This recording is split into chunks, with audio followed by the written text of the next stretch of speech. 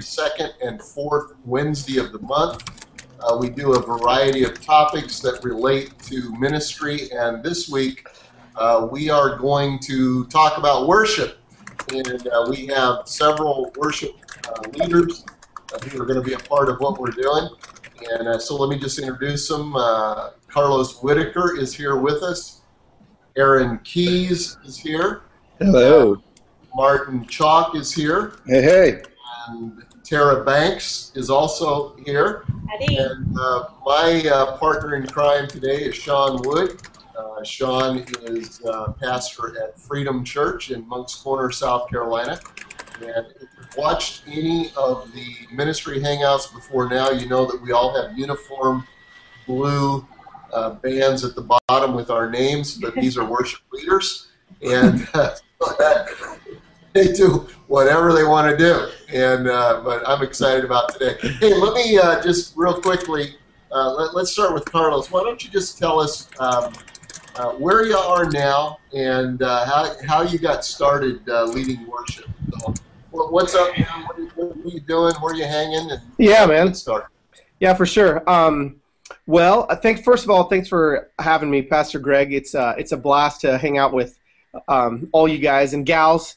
I'm actually living in Nashville, Tennessee, and I'm one of the lead worshipers at Crosspoint Community Church with Pastor Pete Wilson there. It's my home church there. Not on staff, I just volunteer worship leader there. And so how I ended up there was started leading worship in college, literally in like a Latin. Nobody knows. I've actually never even talked about this, but like a Latin worship band. And so like I played the congos and the bongos out in L.A. And no lie, there's a guy named Moy Navarro who's the lead singer of the band. He got sick one day, so I ended up leading worship. And the pastor at the church we were leading worship at asked me to come back the next week. So it was a complete accident. I was just a percussionist. And because of you're an accidental worship leader. I'm an accidental worship leader. I didn't try. I didn't go to Aaron Key's worship school. I didn't do Carlos's worship coaching. You know, I didn't do any of that. Like it shows. Yeah. Exactly. And so you can still do it. Yeah, I can still do it. If you put me on a set of bongos, man, I will. I'll blow your mind. So did that, and then ended up, this was a little church plant. There was 15 people that attended, and it was in Riverside, California. Ended up joining staff there, and I was there for 10 years and watched that church grow to thousands. And I was a worship pastor there for 10 years. And then, so it was every Sunday thing for me, kind of in the trenches, like a lot of us are in on a weekly basis. And then I jumped ship and moved to Atlanta, Georgia, and got hired on at North Point Community Church. And was the service programming director. I still led worship, and then I would produce the services at their Buckhead campus, and I was there for 2 years. And then from there, signed a record deal with Integrity Music, moved to Nashville, and now I'm traveling full time, leading worship and speaking. And then when I'm home on the weekends, I'm at my church, Crosspoint. So. Oh, I've seen you at Catalyst too. You still doing the Catalyst gig? Yeah, I'm actually. It says I'm in Mexico, but I'm actually at the Catalyst offices right now. And yeah, so I'm still doing the Catalyst thing. I work on their programming team and their creative team. And then if they need me to, I'll hop on stage at the events. But we leave that up to the professionals. Okay. So, yeah, it's fun. Great. I'm glad you're here. Man, glad to be here. Aaron, talk to us. What are you up to now, and how'd you get started? Yeah, well, I'm sitting here in Pawleys Island, South Carolina, just up the road from you guys in Charleston. My wife and I and our 4 kids are on a year-long sort of sabbatical. I've been doing worship for the last 14 years, I guess. Got started as an accident as well, a lot like Carlos. A lot of worship leaders that I talked to actually didn't really mean to get into it, but yeah. So that was my story too. The worship leader at the camp that I was working at left halfway through the summer, and someone had to do it. And they said, Aaron will do it. I was like, no, he won't. I didn't sing. I didn't do anything. And so it was awful for a while. But God was just really gracious. And so now we're still doing that. I was the worship pastor at a church called Grace in Atlanta for 10 years. Greg, are you okay? Do we need to send paramedics? Somebody help him. This is what happens when the senior pastor gets worried and worship leader's talking too much. Well, normally I would just mute him, but I feel bad. He's singing. I'm muting him. Okay. I just muted Greg Surratt. There you go, ladies and gentlemen. Might be the last time I'm ever invited in here. Anyway, in Atlanta for 10 years as a worship pastor there. And so my wife and I are now just praying through what's next for our lives, trying to figure it out. I also work with Integrity Music like Carlos. And then our biggest passion these days is a worship school that we've started a few years ago. We disciple and train next generation worship pastors. Uh-oh. You're still muted, Greg. Sorry. You unmute, Greg. Let's see. You're Hello? still muted. Aaron's fault. Oh, I feel bad. No. Oh no! What happened? He was hacking up a lung. Oh, he was. All right. Do you need me to take over? Hey. Well, let's actually go to Martin. Martin, just go ahead and tell us a little bit about where you're at, how you got there, and that kind of deal. Well, I am in South Carolina too, in beautiful Mount Pleasant, and I'll give you my joke line. As you can tell, I'm not from Mount Pleasant. I'm from Atlanta. Haha. So anyway, I'm from Scotland originally, and Greg invited me over probably about 15 years ago to become part of Seacoast and start worship leading there. So that's my journey to Seacoast. Prior to that, I grew up in a little tiny church in Scotland, probably about 30 people. My dad was a pastor, little independent Pentecostal, you know, all the stuff that entails. And everybody was musical. Everybody could play, everybody could sing, and my kind of introduction to worship leading was, hey, you're leading worship tonight. And so that was pretty much it. I didn't really, like the other guys, it wasn't I'm going to make a career choice and, you know, pursue worship leading. You know, it was basically, you know, stumbled into it, and pretty much that's how it happened, really. Greg, you're still muted, I think. I don't know if you can unmute yourself. It appears to be a permanent action taken by Aaron. Why can't Greg unmute himself? I don't know. People strike. Is his mic got unplugged or something? I think you might be muted at the top right, Greg, to the little red mic there. I am now unmuted. There you Yeah. Welcome back. Oh, but the How cops. many times have I been muted by the sound man at the request of a worship leader? Right. This kind of feels like it's normal. Actually, what's going on with me is I have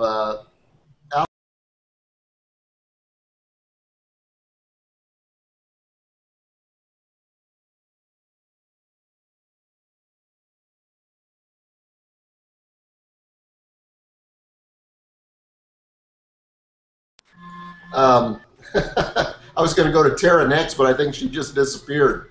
Who's that? They just let anybody in here. That's right. That's right. This is the beauty of live. Tara, there you are. Are you back? You're muted. All right. Who's that guy? I don't know. Oh, I know who he was. Who was the guy? Can I tell Is you? that Elijah? Yeah. Can I tell Whoever's you behind that worship sign. that we've never had these problems when we do pastors? What just happened? Where did we go? Okay. So a worship leader tried to mute me, and it was the judgment of God. All right, Tara, talk to us about what's your deal now, and how'd you get started worship leading? All right, well, now that I'm back, I have been a part of Seacoast. This Easter is my 20th Easter. Wow. I am only 13 years old, though, so Yes. don't be fooled. Do not be fooled. I have been a part of the worship team for those 20 years. I've had the privilege of being raised up underneath Martin and his sister Jan and loads of other great worshipers. Yeah, I've been leading worship. Been a part of the team for 20 years, but leading worship for the last 13. and am the worship arts director at the Long Point campus. So really just kind of have my hands in the day-to-day, raising up leaders, getting in with the nuts and bolts, getting to do weekly ministry with Pastor Greg and Martin and a great group of guys and gals. So that's me.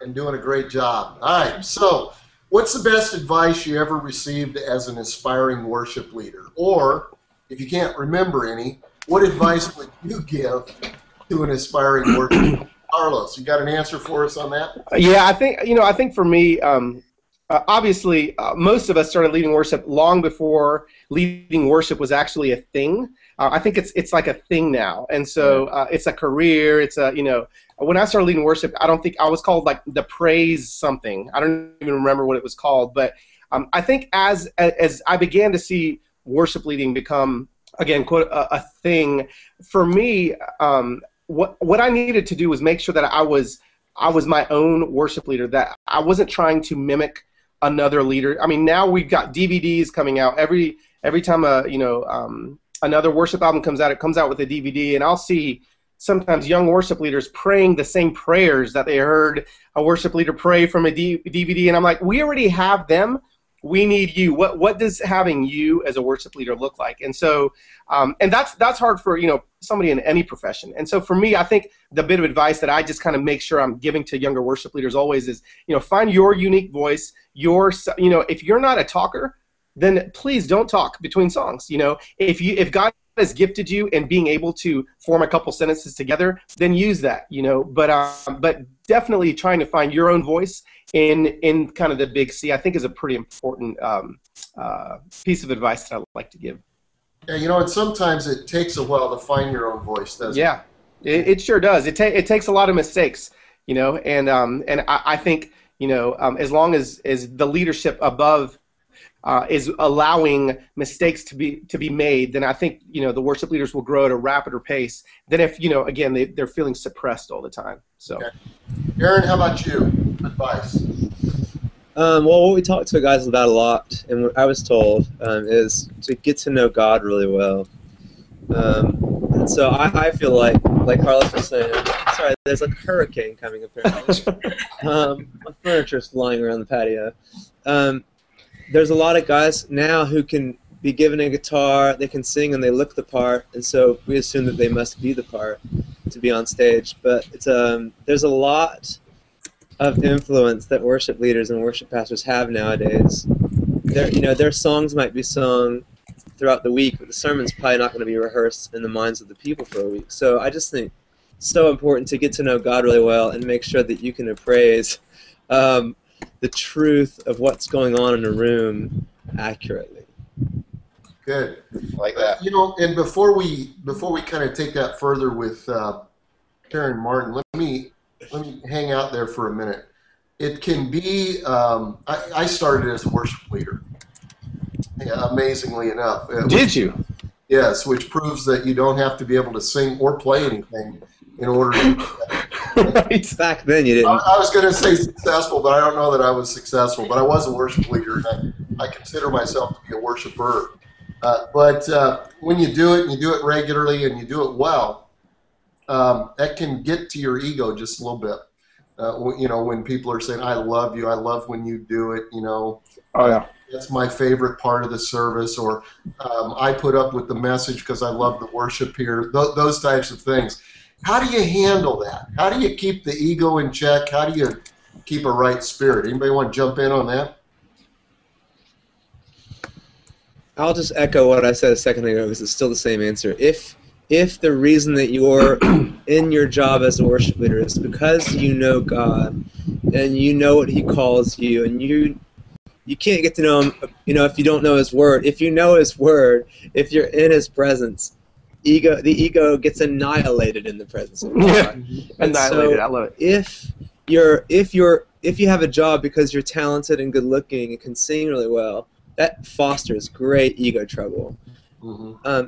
And it also fosters a lot of insecurity as you get older. But if your groundedness is in God and your depth in His Word, your ability to take people into those depths, that gets more and more wise and profound as you get older. and it always keeps you safe as you humble yourself before God. Good stuff. And I think, Advice.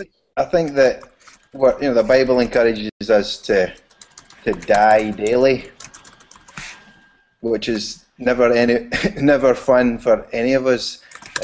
So I think keeping that thought close to mind, and also there was something that Rick Warren once said that I thought was quite good.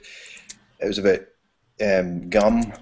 You chew gum and you enjoy the flavor, but eventually you spit out, the gum, and same with compliments. And on the flip side of that, negative comments, take it on board, chew it, consider it, go, there's some truth to that, whether it be positive or negative, but don't swallow the gum. You always spit it out. That's good. Don't swallow the gum. That is good. Tara, good advice. I think it's also just keeping a real honest assessment of yourself and realizing that at the end of the day, you're really not all that. Like if people are laying on compliments or like Martin said, criticism, either way, our identity is in Christ. It's not necessarily in the latest opinion of the latest song or whatever. So I think just kind of taking an honest assessment of yourself and who you are and what you're called to do, and then just absolutely planting your feet in that and being that thing, just being secure in that. Good. Hey, Greg, we have a question from Twitter that I thought kind of piggybacks off what we're talking about here. Jeremy Z asked, how do you battle through frustrating and dry times as a worship leader? And I thought to what Aaron is saying, if you know God, but what about those times, and Carlos, I've heard you talk about this before, where you step up on stage and you go, but I'm not really close to God right now. I feel dry. How do you battle through those times? Oh, that's a good question. I love that. You've just had a fight with your wife. Yeah. You haven't had a quiet time in a week, and now I'm going to lead people in worship. What do you do? How do you handle it? I think for me, I again, going back to Scripture and looking at all of the idiots through Scripture that God used, and comparing and contrasting kind of my life to theirs. And I mean, this actually happened last weekend. My wife and I got in this huge fight on Saturday night, and it continued into Sunday morning.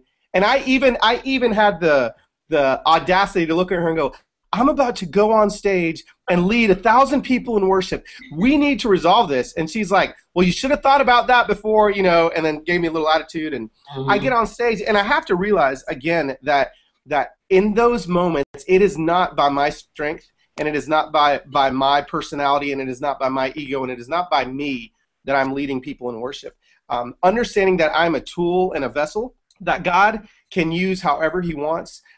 Even in my weakness, I struggle with anxiety and depression, and sometimes I'll get up on stage, and I'm at the end or in the middle of a bout of depression for me, and just looking to God and saying, you know what, God? I have nothing, and I have to have you come through me today. So, watching what God can do to a tore up, messed up, hot mess of a human being like me, sometimes is even, I think that brings Him glory too. To see Him using somebody, as messed up as me, and that happens all the time. We can never remove that completely. Somebody else? Yeah, I think like Carlos was saying, it's not something that we are manufacturing, as worship leaders, that we have to be the only, conduit to God's presence. I think just reinforcing that we're simply tools, that He can use, and I think keeping that in mind is definitely vital, Yeah. I don't know about you guys, but I can think of some times when I was less than fit in the moment to deliver the word, and there's no excuse, or I'm not making an excuse for that. Sometimes it happens. And you pray one of those, God, if you don't show up, it's going to be a mess. And you see God do an incredible thing. Just, you go, wow, that was something else. Now, I don't want to lean back on that, but God is able to do abundantly above all that we could ask or imagine. And in those times, I think that's the case. You know, one of the things that I do is I'm currently leading the ARC, which is the Association of Related Churches, a church planning organization. And we work very hard to find church planters that we feel like there's an anointing of God on and that they can accomplish the task. So as a church planter who doesn't happen to be Louis Giglio, okay, and he doesn't have, you know, Matt Redmond and the whole team, you know, to start with, which is awesome. But they want to find a worship leader. How do they do that? Where do you find a worship leader these days if you're a church planter? Anybody want to jump in on that? I mean, Sean, you're the church planter, bro. How? Yeah, where? I mean, you know, I'd love to hear from you, from church planter himself. Yeah. Yeah, I mean, for us, it was out of relationship. I actually preached a message at Elevation Church several years ago. Out of that message, a guy got with me on Facebook. The message really touched his life because it was a shared story that we had. We started a relationship, and then God brought us together. And I can honestly say that, and that's Robbie Foreman, my worship leader. I can honestly say too that there was a providence of God that just had us come together, that had us near each other, getting to know each other better, and then it was just like there was no question about it. So that was one way that could happen for us. And then we have now a secondary worship leader, and Cody Burbage, who leads worship with us, and that was done the other way, which I think is the other option. God may bring them to you in just a supernatural way, or just sweat, tears, and hard work on Robbie's part to audition people, to find people, to network with people, to let people fail, to have lots of people come through. I think we've had about 19 drummers come through, and Cody ended up being a drummer that stuck, and then investing in him every week, letting him play with us, not only as a musician, but discipling him. And it was a more of a discipleship process than it was looking for a worship leader. And then all of a sudden we went, hey, I think he's a worship leader. He's already doing it, so let's let him lead worship some more. But he was discipled first. But it was, I can tell you on Robbie's behalf, it was a lot easier for me to find Robbie than when God just brought him to me in my path than it was for Robbie to develop and with the hard work that I think a lot of people maybe sometimes don't want to have to do to find Cody. So. Aaron, how would you respond to that? I think you got to be honest about what you want. I mean, what do you want if you want a worship leader? Do you want someone who's just going to sing songs well and entertain people? Or do you want someone who's going to pastor them, shepherd them, and help them know God better? Because you look for those things in two different places. Yep. And where seminaries can train pastors and church planners, nobody's training worship pastors. And there, you know, I've been thinking for a few years, you're going to see a resurgence of, not a resurgence, an uprising of seminaries and Christian colleges starting to offer worship degrees, which is happening, which is fine. Education is okay, but it's not discipleship. I would say find someone who is being discipled and has a heart to make disciples. Jesus' Great Commission was not to go out into all the world and tour and make albums. It was to make disciples. And so I don't know why we get away from that when we think about where do you hire a worship leader. Find someone who's being discipled, who wants to be discipled and make disciples. That's who I hire. Yeah. Good. Tara, let me ask you, because I think you do good with this, what kinds of things do you do to disciple the band, to disciple other worship leaders? I know in our context you have several lead worship leaders. Yeah. What are you doing? How do you do that? What are you doing to disciple them? Well, yeah, I'm kind of in the unique situation that I get to lead a bunch of fellas, which is awesome. So we gather, once a week, very kind of purposefully to have, prayer time and Bible time and share needs with one another and that kind of thing. Just, yes, discipling. But I also, more than that, I want to know what's going on in their families. I mean, if they're married, I want to know what's going on with their wives. There's a group of the young musicians and young worship leaders that I gather their wives once a month, and we just get together and just kind of do life, and I encourage them how to encourage their husbands in ministry and that kind of thing. But I think, even sometimes going beyond just the guys and gals that we have opportunity to be influential with on a weekly basis, that getting into their families is key. That their kids play with our kids and their, whatever. So I think that's important. Yes, we're going to gather on the weekends. Yes, we're going to gather together outside of the weekend and just do fun stuff together that has absolutely nothing to do with work. Just hanging out. I think stuff like that is super key for building relationships, because I think that when you're able to build relationships within your teams and that kind of unity comes, that can only further the work of Christ in what you're trying to do, because that unity is just so key. And so anything you can do to foster that, I'd say, is always a win. Okay. Anybody else have anything on that? Yeah, I think I'd like to say, Greg, that every church has a different DNA, and I'm really all for finding worship leaders that have kind of been birthed out of the local church themselves. Mm-hmm. Obviously, that can't always be the case, but when a worship leader knows the vision and the heartbeat of that church, it translates so smoothly onto stage, as opposed to, sometimes you have to bring someone in from the outside, but if you can find them, inside of your church, if there's pastors watching this or other worship leaders looking, again, and, don't just stick them straight on stage. If they can lead worship in front of 5 people, and again, we're using lead worship as in musically leading worship, then maybe they can pull that off in a little bigger setting. But I'm all for looking first on the inside before you kind of start looking on the outside. Mm-hmm. Okay. That's good. All right, so I got a question that comes from outside here, and it says the ultimate question: do you pay or not pay musicians? How does that work? How's that been in your experience? Aaron, talk to me a minute. Well, so when I was at Grace, we did both, and I'll tell you why. So at the beginning, when we were doing 3 services, we're keeping people there all day. I felt like we needed to do something for these guys who are spending their one day off work at the church all day. So it wasn't much. I think we might have paid our guys $100, to be there all day, which is a little bit. It just covers their strings and gas, really. But then we broke it up, so it's just these guys are playing in the morning and another band's coming in at night. And we decided to stop paying people. But we said if you receiving $50 to come do the morning means that you can do it, and if we take that away, you can't anymore, we'll still gladly do that.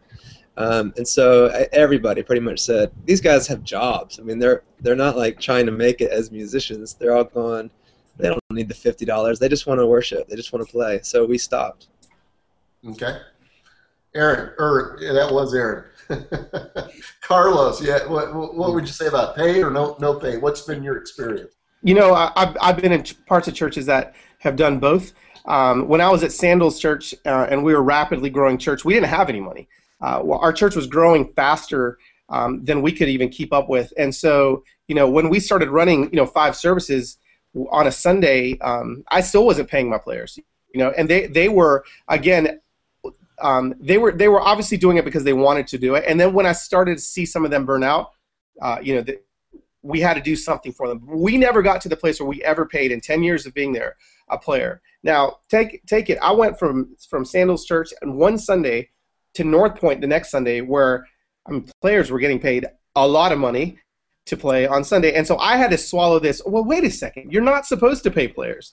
And so I kind of went directly into this setting where players were getting paid. And so obviously the excellence as far as musicianship that was coming out of what North Point was doing compared to some of the guys I was using at Sandals, it was a lot higher. They were professional musicians. This is what they did for a living. This is what they did for a job. I personally, if I was on staff at a church, I still am of the opinion that I think you can find great players that you don't need to pay. And so that's just kind of where I sit right now. Now, that's funny coming from a guy that travels and asks to get paid when I go to a church, right? Yeah. And so that is my living. That is how I feed my family. That's how I take care of the bills. There's a lot of people in your local church that are going to be able to play without being paid. That's where I would sit. That's where I would fall. But again, my church, Crosspoint, we pay. I don't know because I'm not on staff, but they pay some of the musicians. They don't pay some of them. They pay some of the worship leaders. I don't know how they do that all. It just gets really messy. It just gets really messy really fast. So I would say wait as long as you can. And then when you finally have to, go ahead and do it. But I would wait as long as you can before you do it. Okay. Yeah. I mean, I think ideally you would say no, let's not pay. But again, I suppose in every role in the church, that's what we would say. Right. E.g., I get paid. All of us here probably get paid. So in an ideal world, probably everybody could do it from a complete voluntary stance. But then even biblically, there's the priests in the Old Testament were provided for, and the musicians also, and the musicians. So, but I think it's back to Carlos. I think it's the whole heart issue that it can unveil. Mm-hmm. Is it just are they really behind the vision of the church and what it's about? I mean, I came from Scotland, and I don't think I even knew a worship leader that ever get paid or get their strings paid for or anything. It was just part of the culture. That was the way it was. And so to move into this, but then it's a completely different scenario. But I think it can work both ways, but it does introduce, are they behind the vision? Are they enthusiastic about what's going on, or are they just filling the bass player slot, every 4 weeks? Yeah.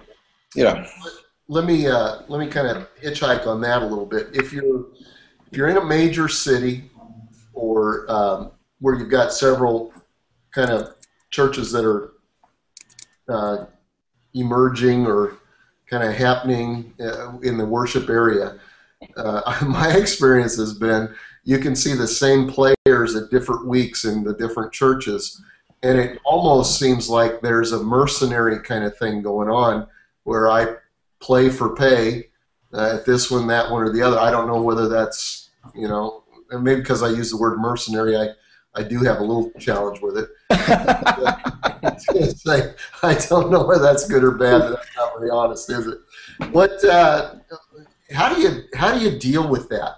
As far as, is there a value of really being a part of the house, to express the house heart, or how do you deal with that? Anybody has dealt with that in the past, or anybody want to talk to that issue? Boy, that was a good question. Greg, we've dealt with that a little bit. Being in the Charleston area, there's lots of churches around here and different places to play. And it gives us an opportunity, as we go back to Aaron's thing of everything is discipleship, it just gave us an opportunity to go to some people and say, hey, if you want to plug in at that church, plug in there, but plug in somewhere, and just really encourage them to choose a place to be discipled and get under authority and really be a part of a house. And if it's not us, that's fine, but just choose. And if you don't see you choosing, then we'll probably help you choose.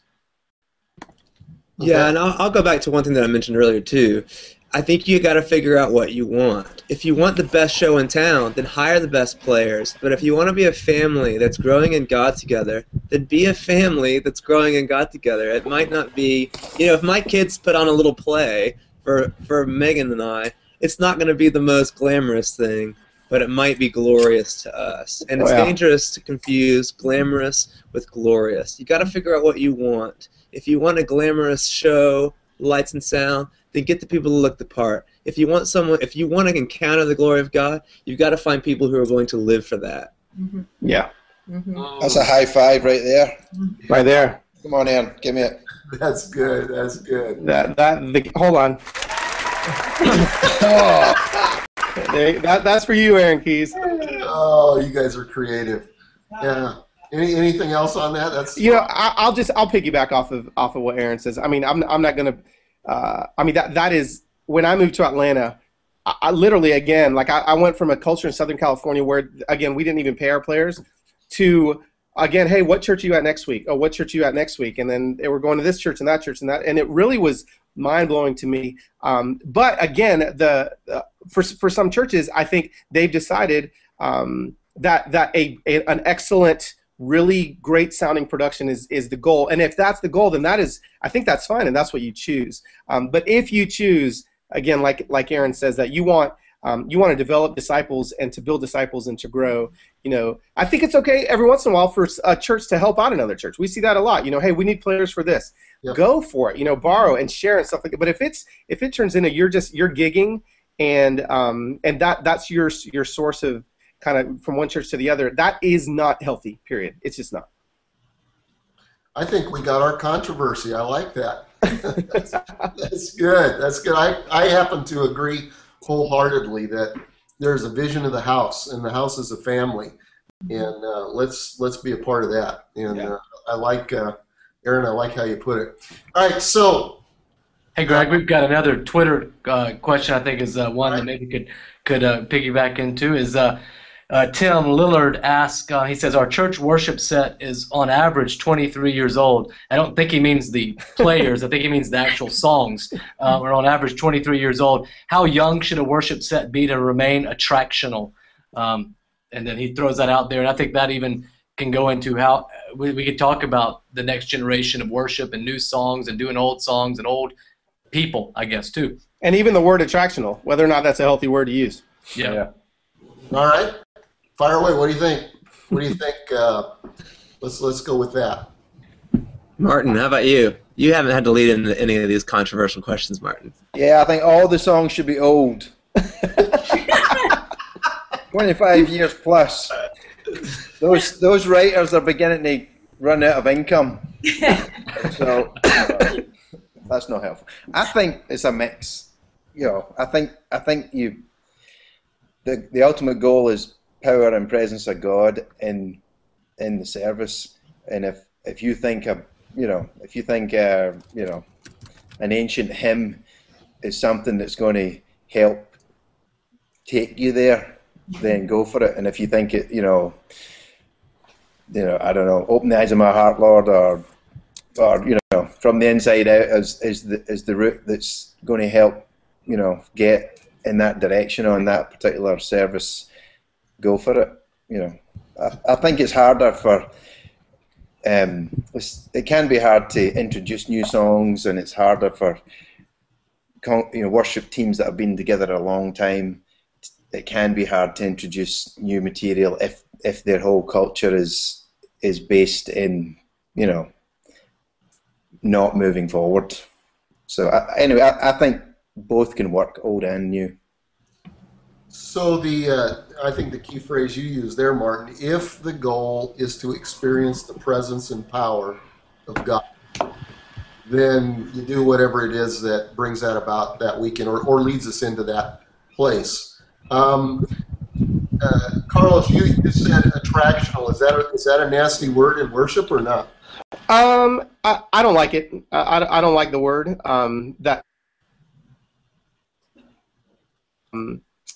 I think the presence of God is the most attractional thing that can happen on a Sunday or on a Monday or a Tuesday. And if that is in your church service, I think that people are going to go there. Now, there's other words I don't like too. Target, age. There's things that I hear thrown around in kind of church leadership circles that I think really muddy up the purpose of what we're trying to do when we gather together as the saints.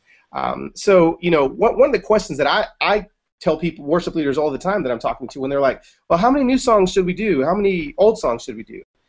Like, have you ever asked your people? Have you ever even asked them? And they're mortified to even think to ask the people that go to their church, because what happens is when they ask, the people in the church want to sing songs from 10 years ago, but the worship leader wants to sing the newest Hillsong United record. And so now it goes into, well, we would like for them to sing, but the truth is, what is going to deliver your people, fastest to the presence of God. And I think a lot of older songs actually do that because they know them. They don't have to read lyrics the entire time. It's okay, obviously, to introduce new songs, but if you ask your people, you'll find some songs that you haven't done in a long time. And I think it's an important thing to actually maybe ask and poll the people that are coming into your community. Yeah, and just to piggyback off of that, and not because my pastor is hosting this call, but I think it's also really important to, make sure that you are in complete alignment with your pastor, and whatever is, that you're under the blessing of the house as well. If your pastor wants you doing nothing but hymns, then, get, under that and to do that as well. Okay, so how about let's segue into writing for a minute. How do you create an environment fertile for new songs, and what's the upside and the downside of original songs in the house? How do you? I guess first of all, how do you create an environment for that? Martin, talk to that a little bit. We've been talking about that for a couple of years here. What's going on with you in that area?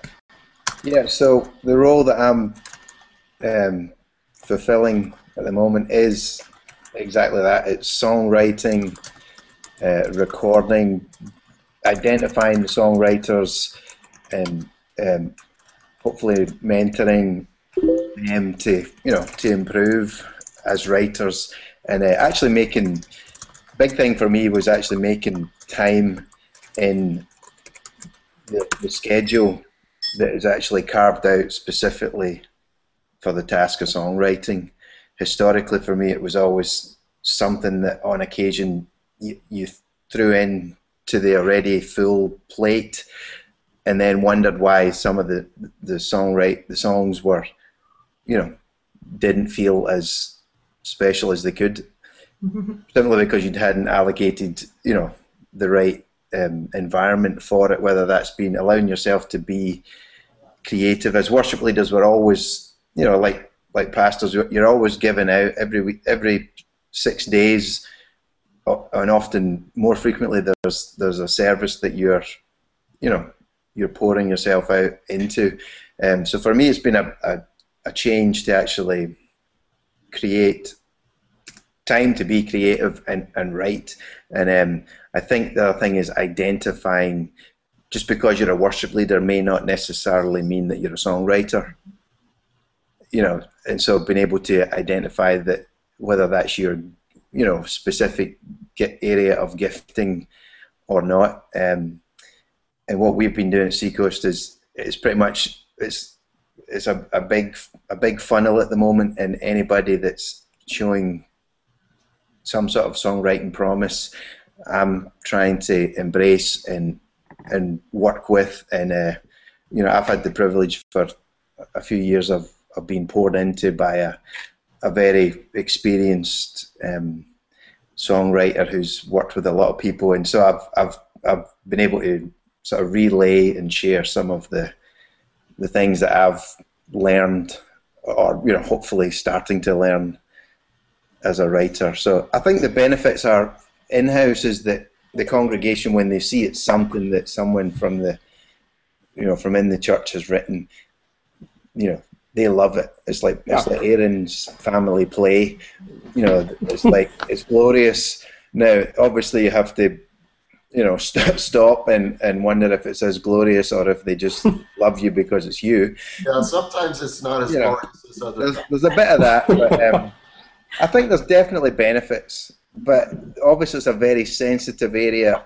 Also, getting to the point as an artist where you're willing to receive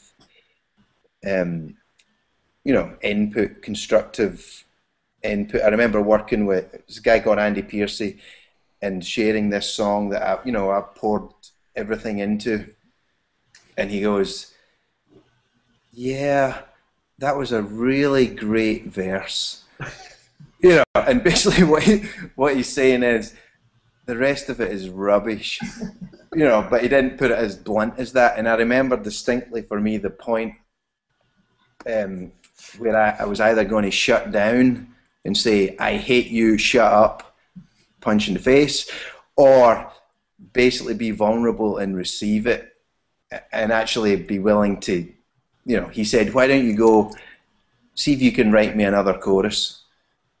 And so I think part of the journey is exploring that, is the ability to receive input, positive criticism, and make the changes. Because the other observation is when you're doing original songs, they're competing against the best songs that the Christian, the worship world has to offer. And so when you bring an original into the mix, it's competing against songs that have a track record and are proven to be, the best, the cream of the crop.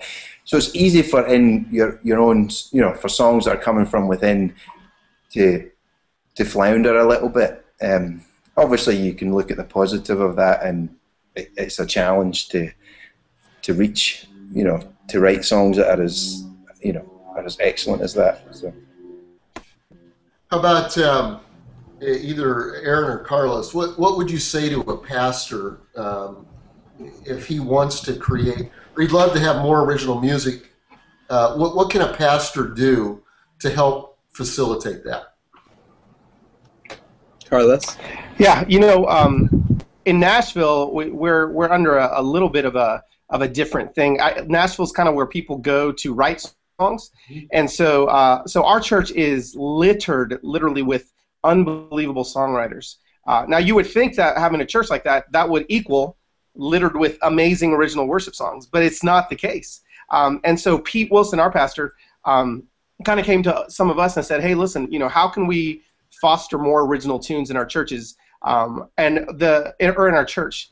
And again, the answer to him is, okay, if we're going to do that, you have to know that not every Sunday is going to be a hit when it comes to every single song. So we're going to try these out, and then B, you have to make sure that the writer of the song also knows that, hey, we're giving this a shot. If it doesn't work, now there could be a system or a process to it, but don't get your feelings hurt. Some songs are meant for the world to hear. Some songs are meant for the local church to hear. Some songs are meant for maybe just you and God to hear. Yeah, and those are shower songs. Yeah. Yeah.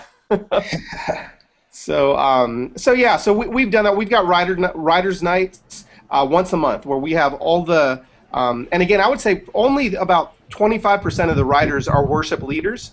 The rest are just writers. They're not worship leaders at all. And they're worshipers. They're not necessarily worship leaders on Sundays. And so I've found a lot of times that some of the best writers aren't actually the worship leaders. They're not actually the ones that are on stage. And some of the worst writers are actually the worship leaders that are on stage. So, you want to add anything to that, Aaron?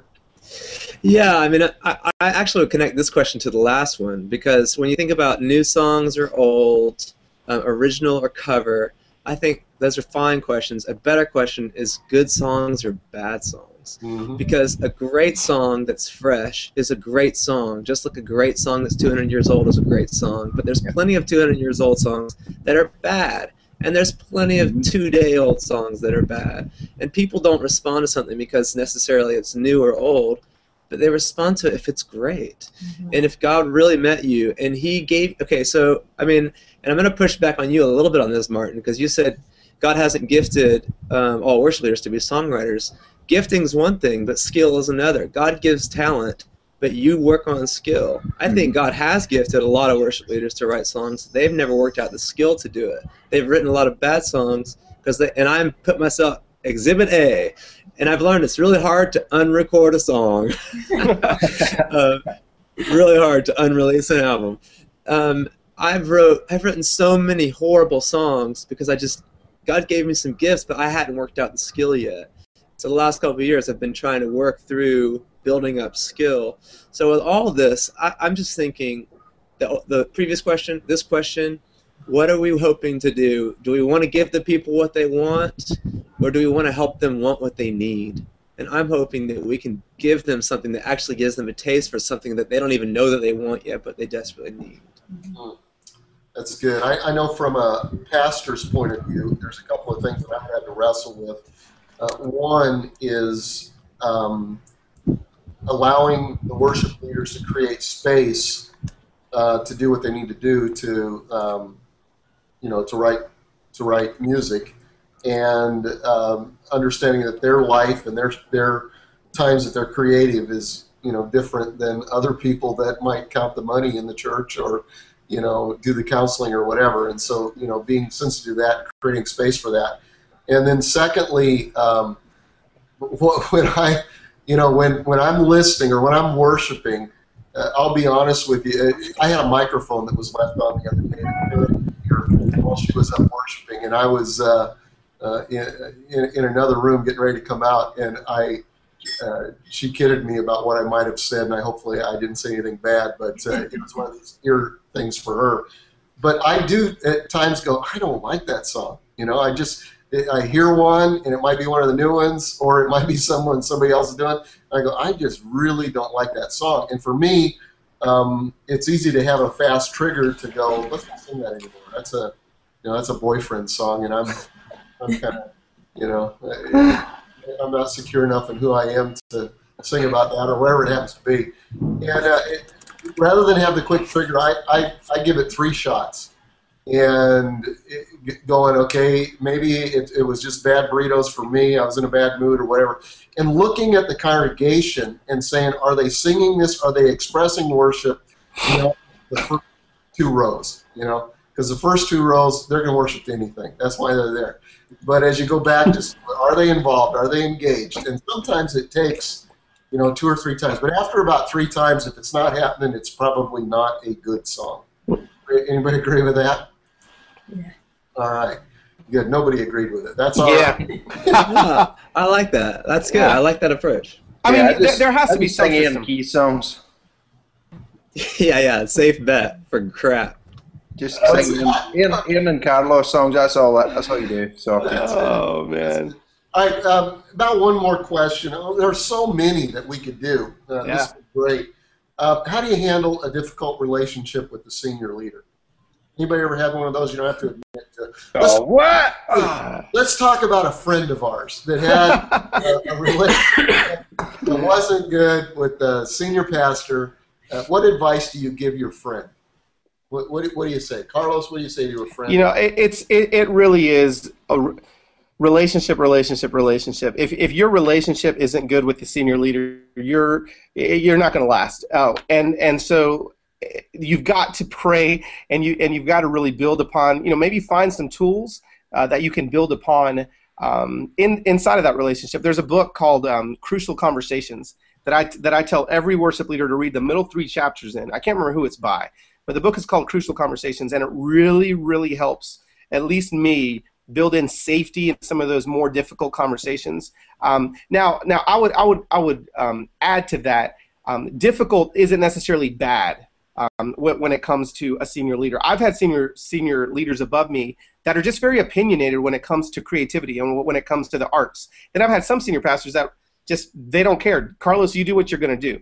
And so it's always the ones that are a little bit more involved in the creative process that there's a little bit more rub inside of that. And so just, again, pouring into that relationship outside of work, pouring into that relationship outside of church, I think is going to be the key to success when it comes to your relationship, again, on stage, because people are going to be able to see it, maybe not on stage, but they'll be able to see it off stage. And so I think it is a vital thing that the senior leader and the senior worship leader, they don't have to be best friends, but have a great relationship. Aaron, what do you say about that? Aaron is muted. Aaron's muted. Oh, sorry, I'm unmuted. Sorry. It's very windy here. I keep muting myself. The only thing I would add, and I read that book on Carlos's recommendation, and I really enjoyed it. I would just add that it's the biggest movements, I think, going on in the country that are shaping worship. Not the biggest, but several of the big 3. I would consider Hillsong to be one. I would consider Passion to be one, and maybe Jesus Culture. If we just took those as 3 worship movements that are significantly influencing what a lot of worship looks like these days, I think one common denominator between all 3 of them is solidarity between the musical side of their expression and the apostolic or visionary leadership side of their expression. So in 2 of those cases, it's a father and a son situation. In the other, Louis and Chris, it's almost like a father and son, where Louis brought him very much into his life to shepherd him and to go everywhere with him. And I just think you can't overestimate the importance of having solidarity between the musical expression and the apostolic or prophetic side. So much so that Elisha won't even prophesy until the musicians play. Right. You know, there's such a link to me between the musical, the artistic, the creative, and the priestly, the pastoral. So in Exodus 30, all about priestly ministry. Exodus 31, all about artistic, craft, beauty. And I just think you've got to do whatever it takes to protect that relationship and for you to both value that relationship enough and not see this dichotomy of I'm the word, you're the worship. It's an unhealthy dichotomy that I hate with everything in me. But to say, no, you're a word in worship and I'm word in worship. And as soon as one of those is just one of those, then we're in trouble. Yep, that's good. We're team. Martin or Tara, do you want to say anything about the wonderful leader you have? Oh my word, how blessed we are. So much to say. So There's much. not enough time. I think this book is probably one that you may have recommended, and I don't know if that's backwards or forwards, but No, A it's Tale of good. King. Yeah. I know it's a bit of a classic, but I think that is a great heart check for any worship leader. Just this book right here is a dead easy read, but I highly recommend it if you've not already read it. Tale of Three Kings, for those who can't see that. Yeah. Okay. Tara, anything? I'd say just communication. Just as much open communication as possible.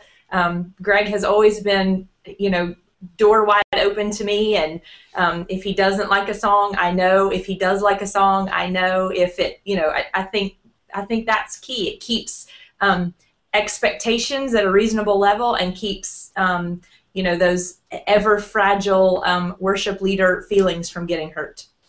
Okay, good.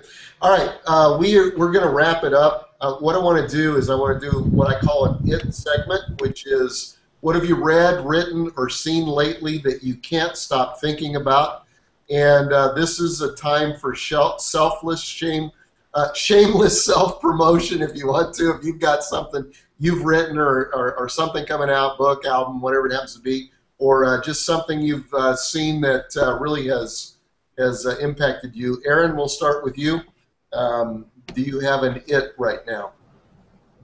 Well, yeah, so we moved to Pawleys Island to be a part of a ministry that trains leaders in how to make disciples. And so we've been giving this year to learning everything that we can from these guys called 3DM. They have a book called Building a Discipling Culture. It's very helpful. And so in terms of what I'm processing, that would be it. And then if I could throw out the net to anyone interested in becoming discipled and not just developed as a worship pastor, check out our website. We consider it a real privilege to get to walk together for a couple of years into that.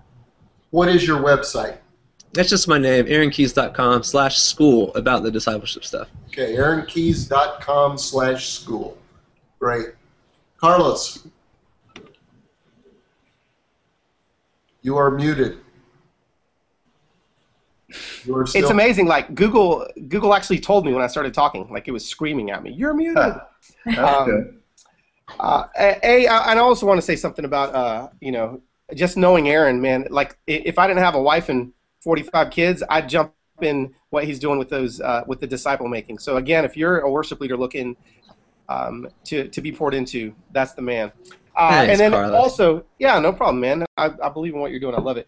There's this book by John Eldridge that I'm reading called Beautiful Outlaw. I'm rereading it actually. And what I love about this book is it is I can't put it down, and it just talks about the personality of Jesus in a unbelievable way, and he really unpacks Christ in a way that I think worship leaders, if they start understanding Jesus and his personality, can actually start leading in his personality a little bit better. And so anyway, that's a fantastic book. But shameless self-promotion brought in here. Tomorrow, my record called Fight. The pre-order begins for that at a website called fightclubsessions.com. And so the record comes out April 30th. I've been working on it for the last couple years. And so it'll be on iTunes April 30th. But tomorrow you can pre-order it. And if you pre-order tomorrow, you will get the remix record called the Fight Club Sessions for free. And I've got my friend Propaganda on there. I've got my friend Keisha from London on there. I've got KJ52 on there. And so I've brought a bunch of my rapper friends in. They've remixed all my songs, and you'll actually get that and be able to download that tomorrow at fightclubsessions.com. So I'm super excited about the record and kind of what's coming out of it. Congrats, man. That's awesome. Nice. Great. Awesome. I love that name. Yep. Martin, Thanks, man. What's it for you? Well, I've actually been enjoying. Aaron gave me something called In the Living Room, I think, and it's a little DVD thing that he did. That pretty simple, stripped down, nothing, crazy over the top. But it's been nice. It's been just a real nice ministry. I'd recommend that to people. Definitely check that out. Thanks, man. Aaron, you owe me like $100 there. I'm good for it. I'm only kidding. Nobody's getting paid anything for this, and so yeah. No, that was for real. What I would like to promote is the Seacoast School of Worship. Much like Aaron has a School of Worship, Seacoast also has one, and we have our application process is open at the moment. We're receiving applications. It's online. If you go to Seacoast website, I'm sure there's a link. And we have just about completed the first year of that program, and it's been, I think it's been really successful. So I would encourage people to check that out. Cool. I would. I know you're not going to self-promote it, but Martin just wrote a song on Chris Tomlin's new album with Chris called Sovereign, and it is a good one. It's one of my favorites. Did it pass the 3-week rule? He hasn't sang it 3 weeks yet. I couldn't sing it. We've only been able to start to sing it now, but since Chris released it, he's been hiding it. So we'll see if it's a good song or not. We'll know. We'll know in a couple weeks. So after one, it's good. So Tara, what about the it for you? The it for me, well, I'll have to start with a shameless self-promotion that we also have just put out an album of original songs that Martin was super key in helping the fellas do and produce and all of that business, and that is available at seacoastworship.org or .com. Either way, you can get there. So we'd love for you to check that out shamelessly. And the book for me that is it is this one. Sorry. How to Worship a King by Zach Neese. Cool. That's my it. I can't get enough of it. It is just a super rich biblical history of worship. Awesome. Well, on the new Seacoast album, the song "You Are With Me" is one of the best songs I've heard in years. It has a cool backstory to it, and so I'll promote that too. Wish I would have written it, but I didn't. All right, Sean, give us what's going on next. Absolutely. Yeah, and just for everybody, Kerry Patterson is the author of that Crucial Conversations book that Carlos talked about. He also recommended that for our team when he was here with us at Freedom, and we've read it, and really, really good book. So we recommend that. Kerry Patterson, Crucial Conversations. Hey, we've got coming up a couple things. March 27th will be our next hangout, and we're going to be talking assimilation. We're right before Easter, so we're going to be talking with a group of people about how do we kind of close the back door. A lot of new people coming in. What can we do to get them into our environment so that we can have a part in discipling them, especially those that make commitments on Easter Sunday, and what can we do there? And then on April 10th, we're going to be talking about the process of preaching. How do you get skilled in preaching? How do you come up with a preaching calendar? How do you develop the sermon during the week? And just be talking with some great communicators about how that happens. And then also coming up very soon, April 16th, I believe it is we have got the All Access coming up, and that is going to be April 15th through the 18th, rather, at Celebration Church in Jacksonville, Florida. And you can go to relatedchurches.com to be able to, or arcchurches.com to be able to find out more information on that. So that's what's coming up. We'd encourage you to join us at All Access. It's going to be a great time of the ARC churches getting together with other church planners as well. All right, thanks, team. I feel like we ought to go out with a song or something, but something. Yeah, maybe we ought to do the something. There we go. Oh yeah. We going on. Right? Yeah, I think Yeah, just if we could just all make faces, I think it'd be fantastic. Yeah, there we go. There we go. All right. Well, thanks for being on board. What a great session. And for those of you who are watching or listening, hope to see you next time.